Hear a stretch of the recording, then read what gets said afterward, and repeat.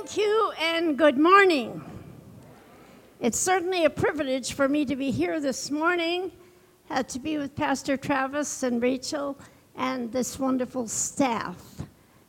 I really don't know how much you know about India, but India is now the largest democracy in the world with over 1 billion people. Soon will be larger than China. India has improved tremendously because of technology, but it still is a very complex country because of the caste system. Now you say, what is a caste?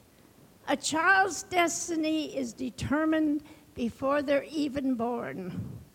I remember when we first went to Calcutta and opened our school, they said, you cannot educate a low-caste child.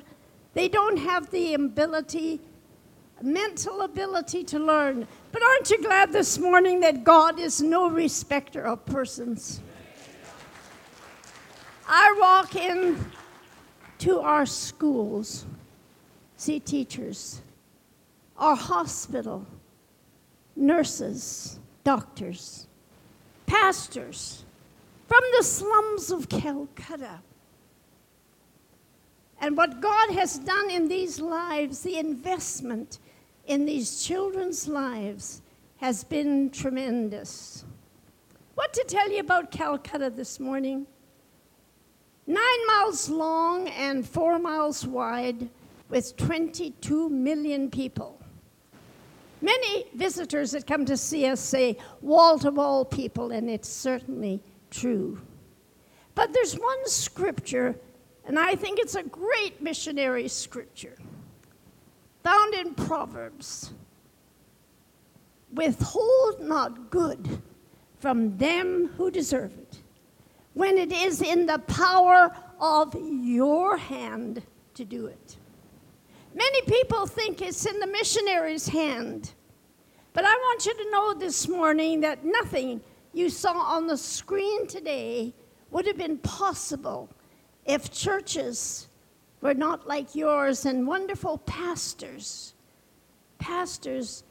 that have given and given sacrificially that we might have what we have today. When I go to Calcutta and look at the buildings and realize how many churches in 5 states now that we have evangelized surrounding Calcutta. The screen said this morning 700 churches, but the last count was over 1,000 churches in these 5 areas. And it is impossible. But aren't you glad this morning that nothing is impossible with God? In fact, impossible is one of God's favorite words. Well, we were not supposed to be in Calcutta.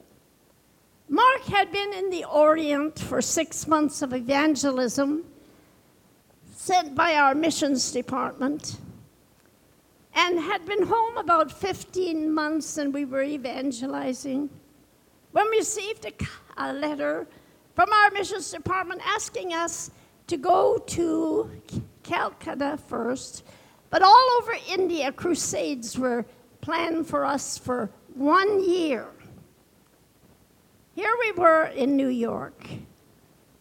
Now, in those days, you took the boat. You know, there was first class, second class, and missionary class.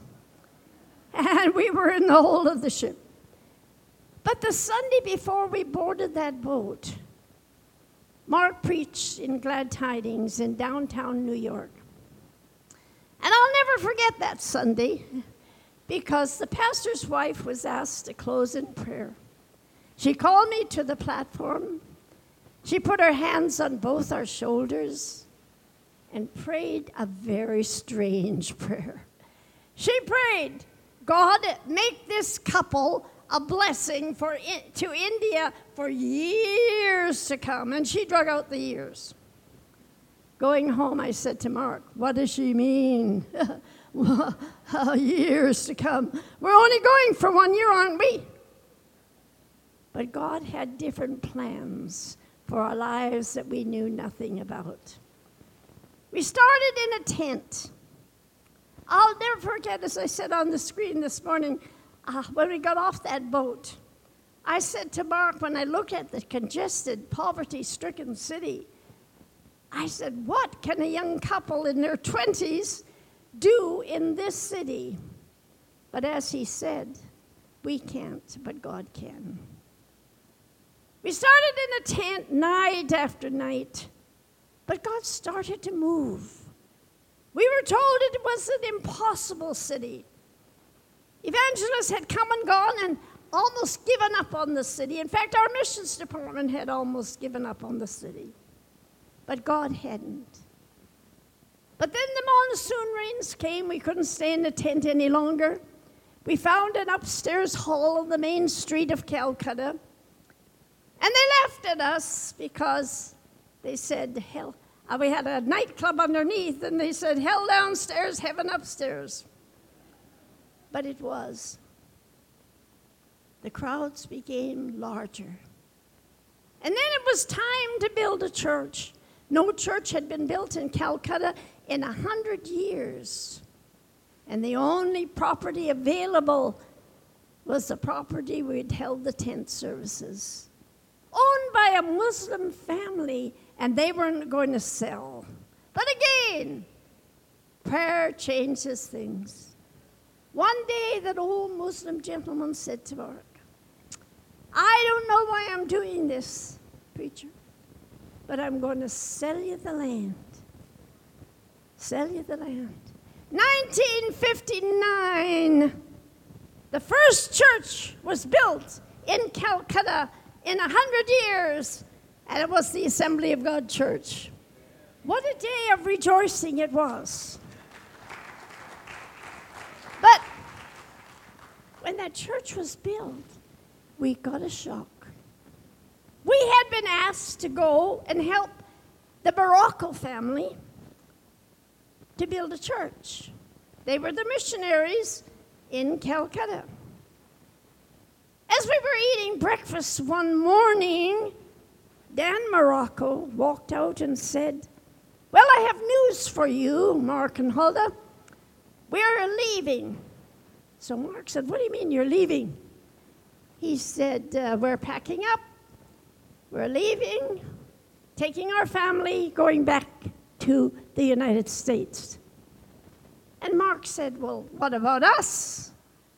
Oh, he said, it's all yours. Mark said, what do you mean it's all mine? We're only here for 1 year. Nothing changed his mind.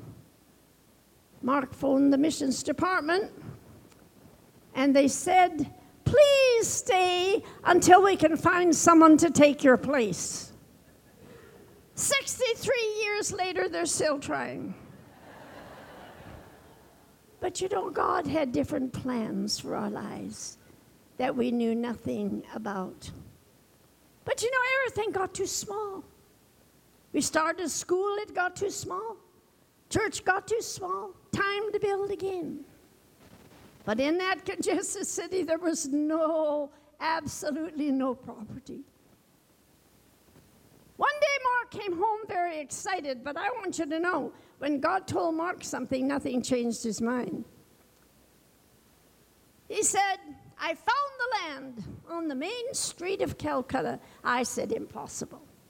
We've searched the main streets of Calcutta. There's no property available. Oh, yes, he said. 4 blocks square. I said, 4 blocks square? That's a huge piece of land. He said, yes, it's an old cemetery. I said, a what? An old cemetery? You think the burial board are going to give you an old cemetery to build a church? He said, no, they won't, but God will. The British had all gone. There were no graves. Kids were using it as a soccer field. An impossible situation. But you know, if you would visit Calcutta today, it's a different story. God gave us that land. And I've just come from Calcutta in June. It's a delight for me to see miracles and miracles and miracles. And one of the greatest miracles, which was Mark's vision, was national leadership. We went to Calcutta, there were more missionaries than nationals. But today it's a different story because of Bible schools that we were able to commence. And now, with 8 congregations, every state in India has a different language. They come to Calcutta to work. We started with just 2 or 3 language groups, small, very small. But you know, today, when I was in Calcutta, I found out that the counting of the 8 different languages today, we have 6,000 attending on our main complex in Calcutta every Sunday. That's not counting our branch churches. The impossible city became possible because of God. And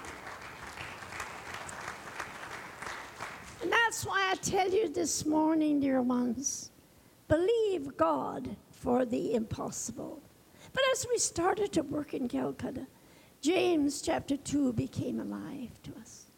How can you tell anyone that God loves them when they have nothing to eat, no clothes to wear, no comforts of this life? Can you tell a man lying with his family on the main street of Calcutta, God loves you? He'd turn around and tell you, nobody loves us, or we would not be here.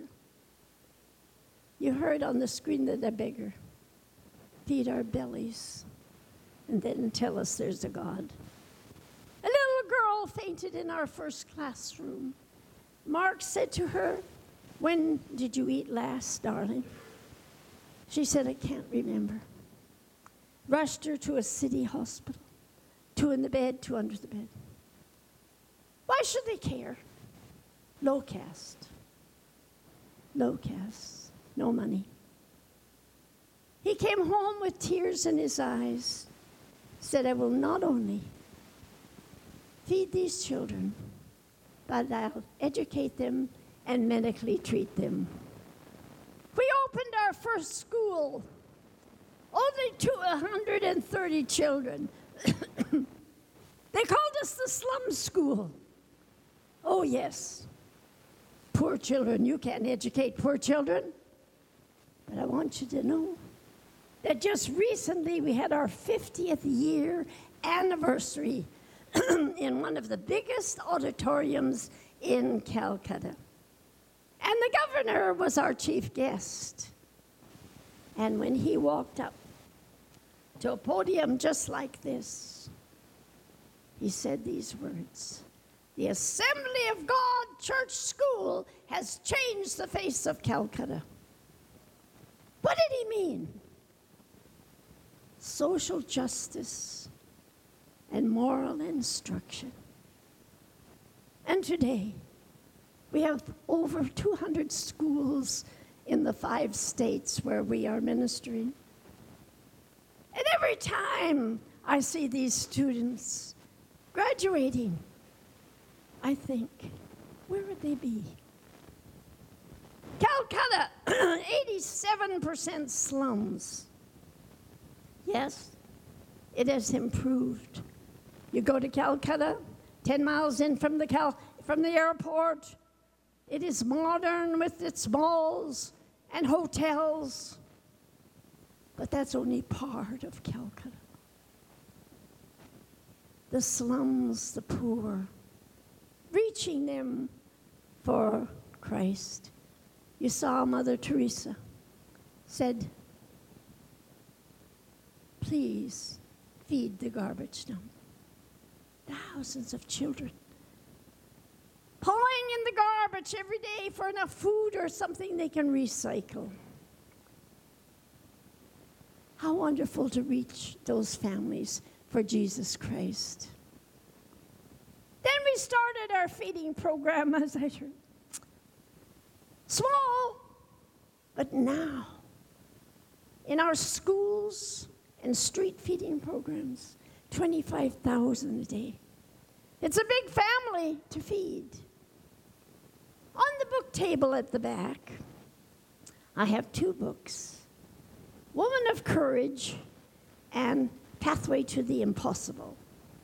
Now, if I was going to tell you all the miracles in 63 years, you would not go home for your lunch. But if you read one of those books, you will be inspired to believe that God is still a miracle-working God. But more than that, one book, $15, feeds a child for 15 days. All of the proceeds from that book go to our feeding programs. As I mentioned, I've just come home from Calcutta. And I had to do a video in front of the feeding program.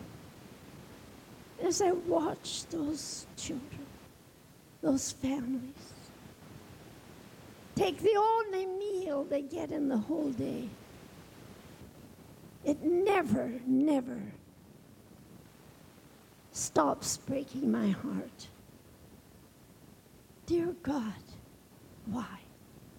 Our country here is so privileged. No hunger. Government looks after the poor. But these precious, precious families. And then our hospital. What a miracle. I never cease when the monsoon rains come to get down to the basement where we now have our nursing school classrooms. Once we were having a terrible monsoon, and I couldn't wait to get downstairs, and I said, "No water?" And the nursing students looked at me like I had lost my mind. Water? No. Other basements are full of water, but our basement is still dry. What an arm of evangelism, dear ones. Chaplains going from bed to bed every day, praying with people. I talked to one of our chaplains when I was there. And I said, "Joshua, tell me, how many do you lead to the Lord every day?" He said, "I don't know, Auntie, but I sure lead him anytime. Sick, hopeless, no money, but a mission hospital. But dear ones, it needs money. Medicines have gone up. Now computerized equipment is needed. Do you know how many mission hospitals had to close because of finances? But I am so thankful for our mission hospital. What an arm of evangelism. Cleft palates in children. 700 children are born with cleft palates every day in our city of Calcutta and in the surrounding areas of our state of West Bengal. Thank God we are doing so much for these poor children. I walked into a ward one day. There were 30 children waiting for surgery. Mothers, anxious mothers, sitting next to their children. And the difficulty is, if a child is born deformed or cleft palate or blind or whatever, they're cursed because of their religion, generation to generation to generation.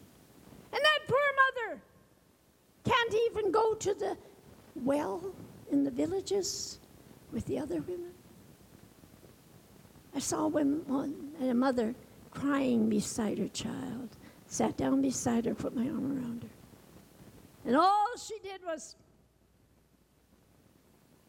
look down. I don't think I've ever seen a face so distorted. Teeth going out of her cheeks.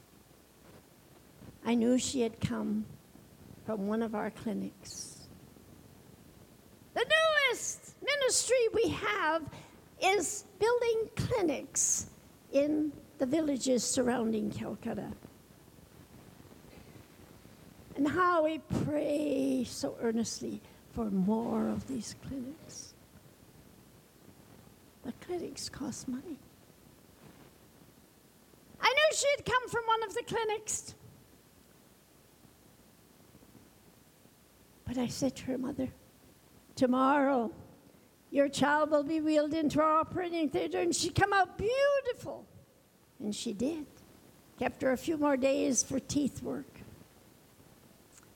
And then I said, I knew our chaplains had ministered to her. I said, Mother, go back to your village and tell them what Jesus has done for you. Do you know the next Sunday? In those villages, we can't build a church, we can't build a school, but we can build a medical clinic. And when we get the favor of the punch-out, the head of the village, you know what happens? We have church. The doctor's table becomes the pastor's pulpit, and we have church. And you know, I asked the pastor about that precious lady. He said the next Sunday, their church or the clinic was packed, wanting to know what Jesus had done for them. I saw the blind children. Nobody wants a blind child. They're the worst curse. And I said, oh God, give me a blind home. We started with 7 children. When I was there, I loved to go there. 200 children. Beautiful children. I love to hear them sing, Jesus loves me. They don't, no one loves them. I took 5 of those children a couple of years ago to our hospital. I said to the doctor, when you operate on them, will they see? Oh, she said, some better than others. I couldn't wait until the bandages were taken off those precious children's eyes. And immediately they looked up at the lights. In Hindi, light is Bati. And all they said was Bati, Bati, Bati.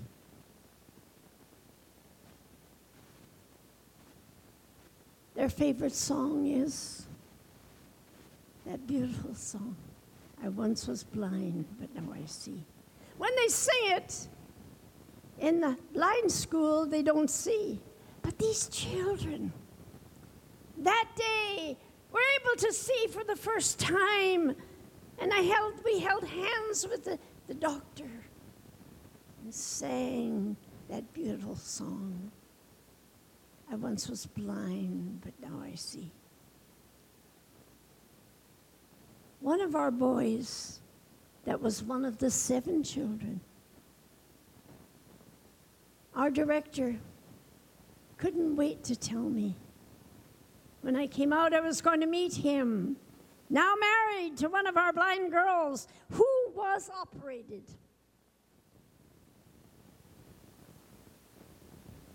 He's now an evangelist. I said to him, do you have many blind? Oh, Auntie, village after village I go to, I minister to the blind. Dear ones, that's what I say. Withhold not good from them who deserve it when it is in the power of your hand to do it. The results of investing in lives of children over the years have been so marvelous. There are 7 states in Northeast India that were absolutely unreached.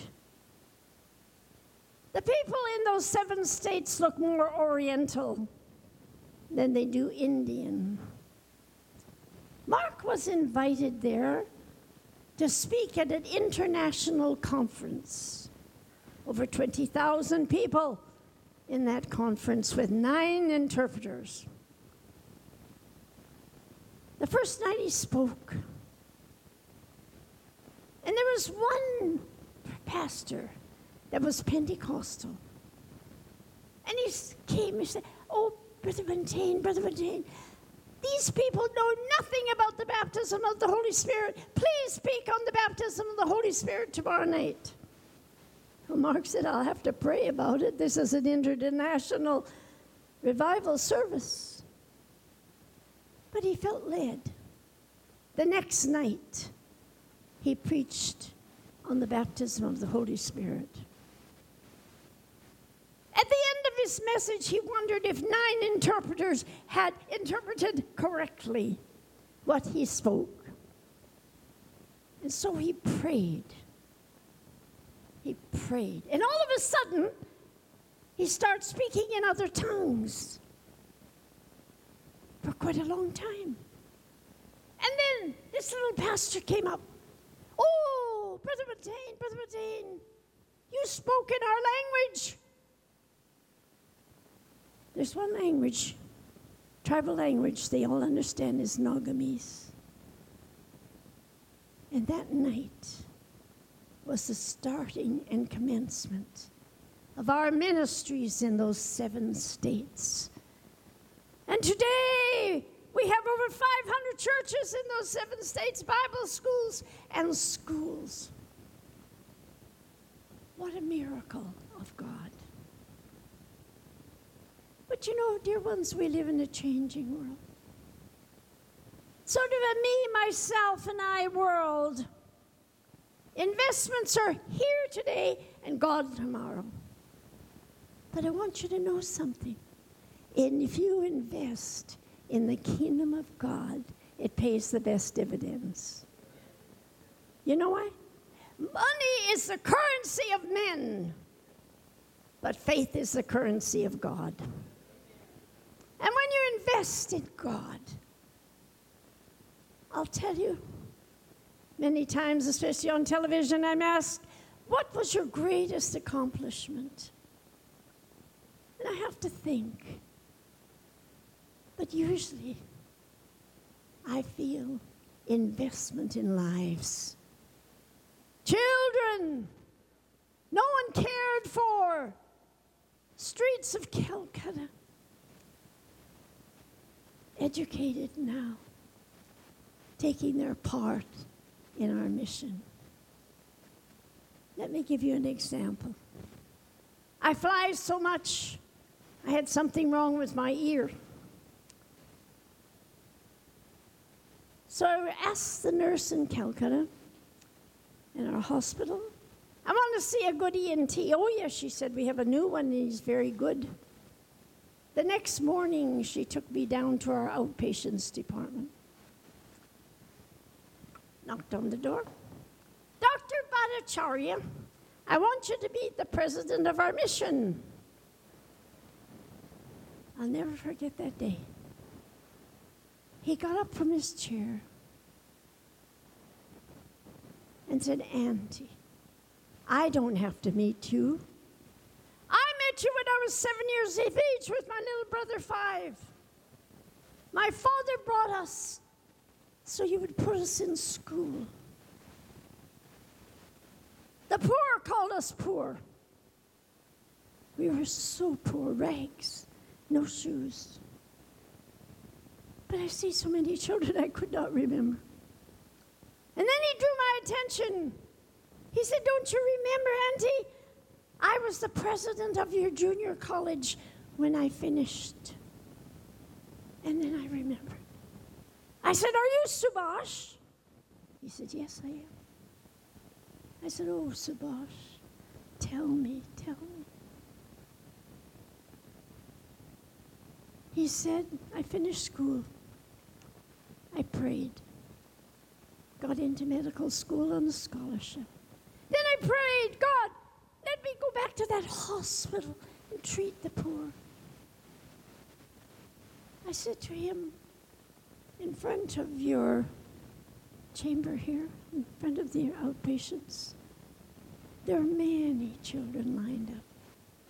Every time do you see a child or treat a child, do you think of yourself?" "Oh, every day, every day." investment in a life. Oh, I could go on and on. Hundreds. Sit on the platform of our church in Calcutta. Sunday, our senior pastor that you saw on the screen was away speaking at a conference. Our associate pastor came to the pulpit to give the message that morning. I didn't see associate pastor. I saw a 12-year-old boy with his brother, 2 sisters, standing at the grave not only of their mother but also their father, 1 year apart. When the second parent died, Patrick looked up in my face and he said, "We've got no one now." Oh, yes. Put my arms around that precious child and the family.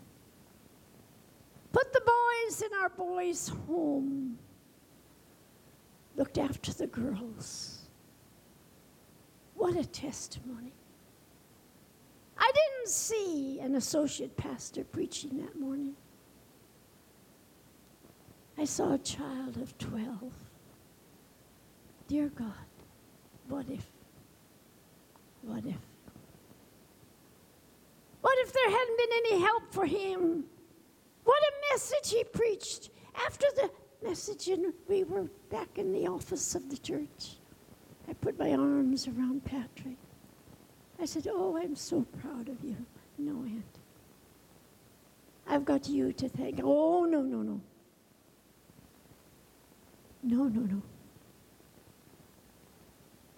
You have God and a sponsor. Dear ones, thousands of sponsors over the years have faithfully supported these children. And today, not only Dr. Bhattacharya, but Patrick and many others. You saw the nursing school. I look at those students, think how many of them would not be there if it hadn't been our schools and education. But invest in a child. I have some sponsorships forms on the back table. Take one home and read it. If God speaks to your heart, especially if your children want a pen pal, pick up sponsorship. You will never know. I don't think Patrick's sponsor will ever know until she gets to heaven what she's invested in that child. You know, I wondered what the scripture meant, the last shall be first, and the first shall be last, until I read the Revised Version. You know what it says? Those that are inconspicuous here shall be heroes there. I said, thank you, Lord.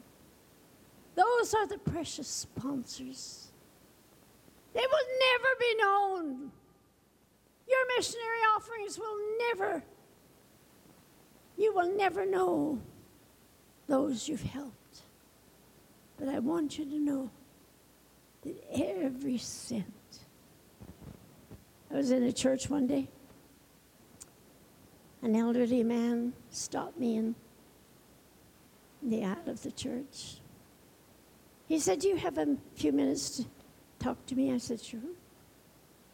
He opened his Bible to one of those old air forms. The younger people won't even remember those old blue air forms that we had to use to mail before the day of technology, of emails and fax and all this. And he opened it up, and I recognized Mark's writing. He said, "Your husband wrote me this note for a $10 gift, and the blotches on the ink are my tears." I said, "Oh, brother, your $10 gift meant so much. Meant so much." if you invest in the kingdom of God, it does pay the best dividends. I walked into Hallmark store one day to buy a birthday card. Saw a sign on the wall, a slogan. I said, I don't know who you are, Mr. Hallmark, but I'm going to steal it for missions. You know what it said? If you love enough, you give your best. Do you love enough today to give someone a tomorrow? Every time I go back to Calcutta, I see the modern way. In fact, we've started a church in Newtown, Calcutta. Used to be called Rajhat, poor village. Now it's been modernized with call centers and hotels, and we've got in on the ground floor. And now we have services there and planning to plant a church every Sunday. I want you to know that doing does not count unless love motivates it. And loving does not count unless doing demonstrates it. You can't love Jesus without doing something about it. Thank you for letting me share our Calcutta ministries with you. Please pray. So much yet to be accomplished.